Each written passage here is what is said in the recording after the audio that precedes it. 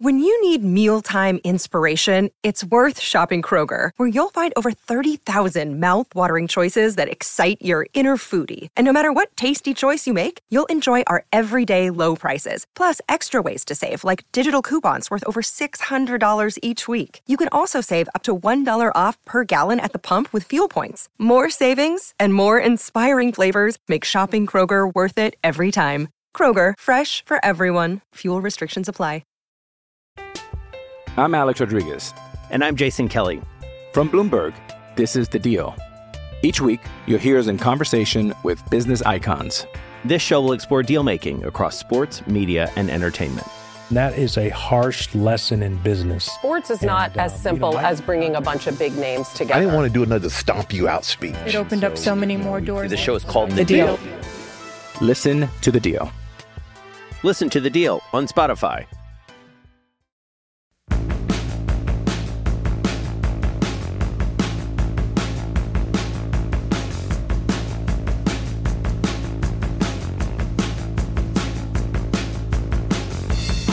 Welcome to the Dale Lally Show here on the DK Pittsburgh Sports Podcast Network. I am Dale Lally, your host, and I don't want to say I told you so, but okay, I'm going to say I told you so. I've been saying all along, I thought the Steelers might get something done here with Diontae Johnson on a new contract. Some others were out there reporting that they weren't close, nothing was going to happen. I just kept hearing that the Steelers wanted Diontae Johnson to be a part of this team for the near future, and we'll see about the future. And Diontae Johnson wanted to be here, so the Steelers get something done with their star wide receiver, and it looks like a pretty good deal for both sides of this.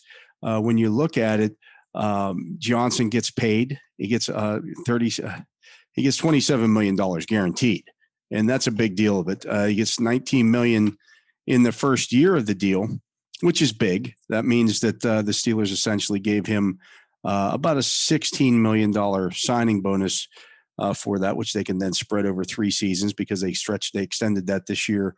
So that pushes his cap hit this year up, but they had space to do that.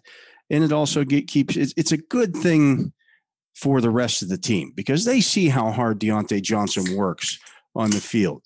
His teammates see it; they appreciate it. That's why you've seen him, Cam Hayward talking to him about this, and Minkah Fitzpatrick talking about this, and T.J. Watt talking about this. Now, is he the star that some of those guys are? No, he's not to that level, but he's a very important piece to the puzzle here. And so it's a 2-year, $36.7 million extension that moves Johnson into the top 20 in terms of wide receiver compensation and average per year. But it doesn't break the bank for the team. And I think that's the key here. You get to keep a very good, still ascending player, but you get to do it at your price. It didn't necessarily break the bank here like some of these other deals have done with wide receivers. It gives him top 20 wide receiver per year basis. And he gets to become a free agent again in 2025. And if Diontae Johnson continues to do what he's done, then maybe the Steelers consider, another extension for him, or they let him hit the free agent market. By then this works out perfectly with George Pickens because Diontae Johnson is going to be under contract now for 3 years. When his contract is up, the Steelers can make a decision. Is George Pickens a star that they have to keep? He'll be heading into the final year of his contract at that point.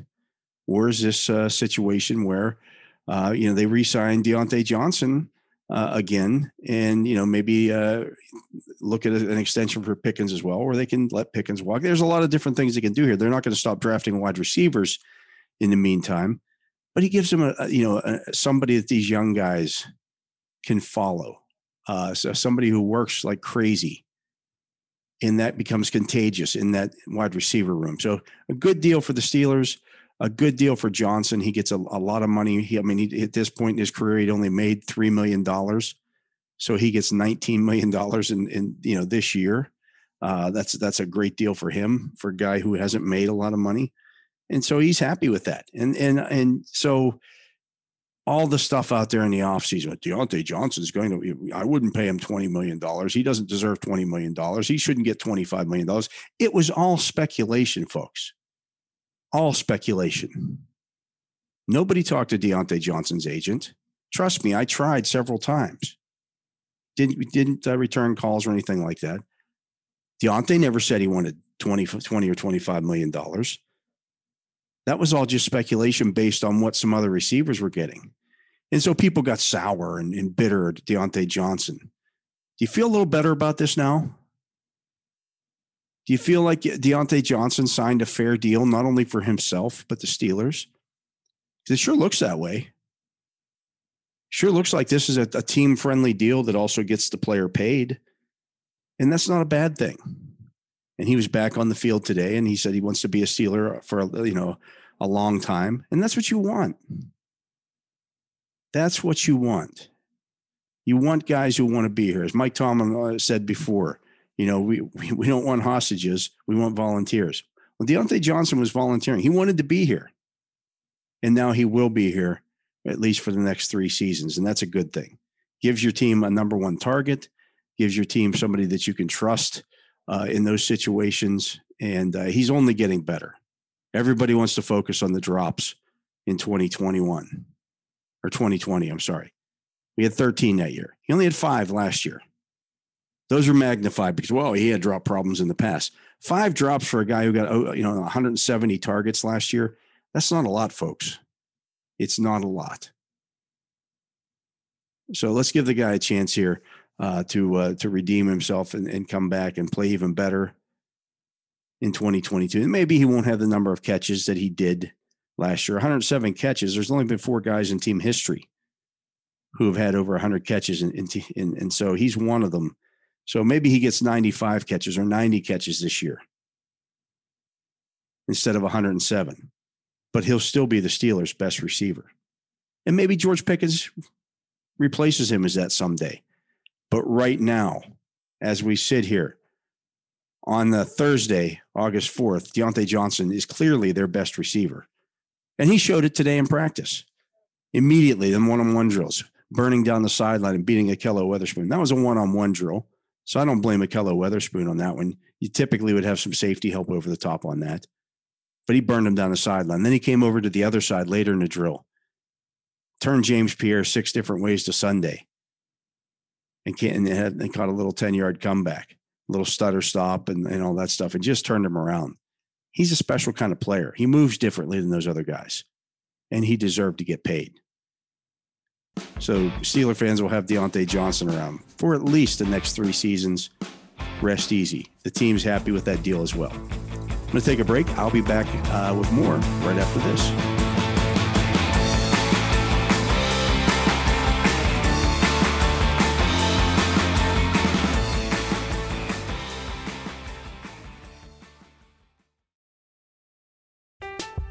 I'm Alex Rodriguez. And I'm Jason Kelly. From Bloomberg, this is The Deal. Each week, you'll hear us in conversation with business icons. This show will explore deal-making across sports, media, and entertainment.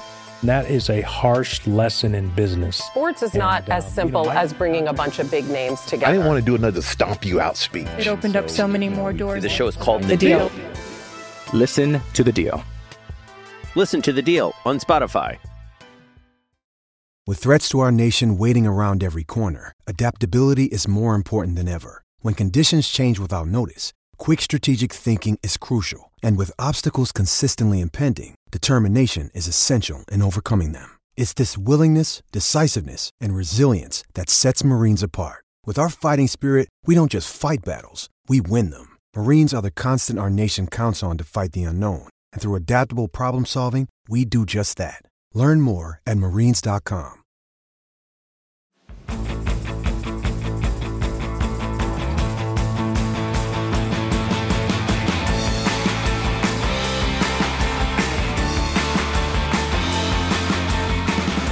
Welcome back. I'm Dale Lally here on the Dale Lally Show, and we're getting to the point in camp.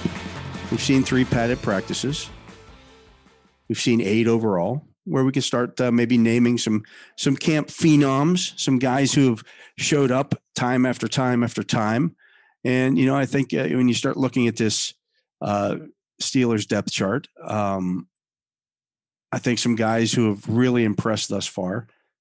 You've heard me talk about Anthony Miller. I think he's really had some nice plays here throughout this camp. Really looked good as a gunner in Thursday's practice. They hadn't done a lot of that work yet. I don't know how much gunner work Anthony Johnson had done over the course of his career, but he did a good job of it today. Looked like he was a natural at it. You could tell he's just a football player.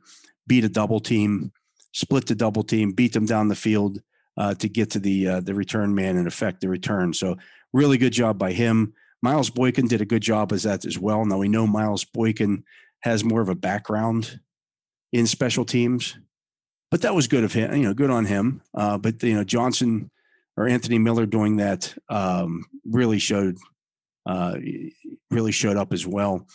I still continue to be impressed with what I see out of Jaylen Warren, although he did have a fumble today in team run. The first real miscue by Jaylen Warren that I've seen, but later in practice, he redeemed himself, had a nice run where he just took it and cut it up in there for about a 5-yard gain and just hit the hole quick. And then later he was out there working with the ones in some red zone passing drills. So good for him. He's really showing up here. And I've been told he's the second best running back in this camp. Of course, the number one running back being Najee Harris. And that's not just coming from me. That's coming from somebody high up within the organization. So you take that and you say, okay, I'll believe that. I'll trust that, what that guy tells me. Another guy that's been flashing here pretty consistently is Delonte Scott. He's a long, lanky guy out of SMU. About 6'5", 245 pounds. So he looks more like a basketball player out there. He's kind of built like Taco Charlton was. But this kid keeps showing up, keeps making plays out there, keeps doing some good things out there. And like what I see out of Delonte Scott, he's definitely a guy to keep an eye on here as well as things continue to move forward here at Steelers training camp at that outside linebacker spot. They've got 3 guys there in Jannard Avery and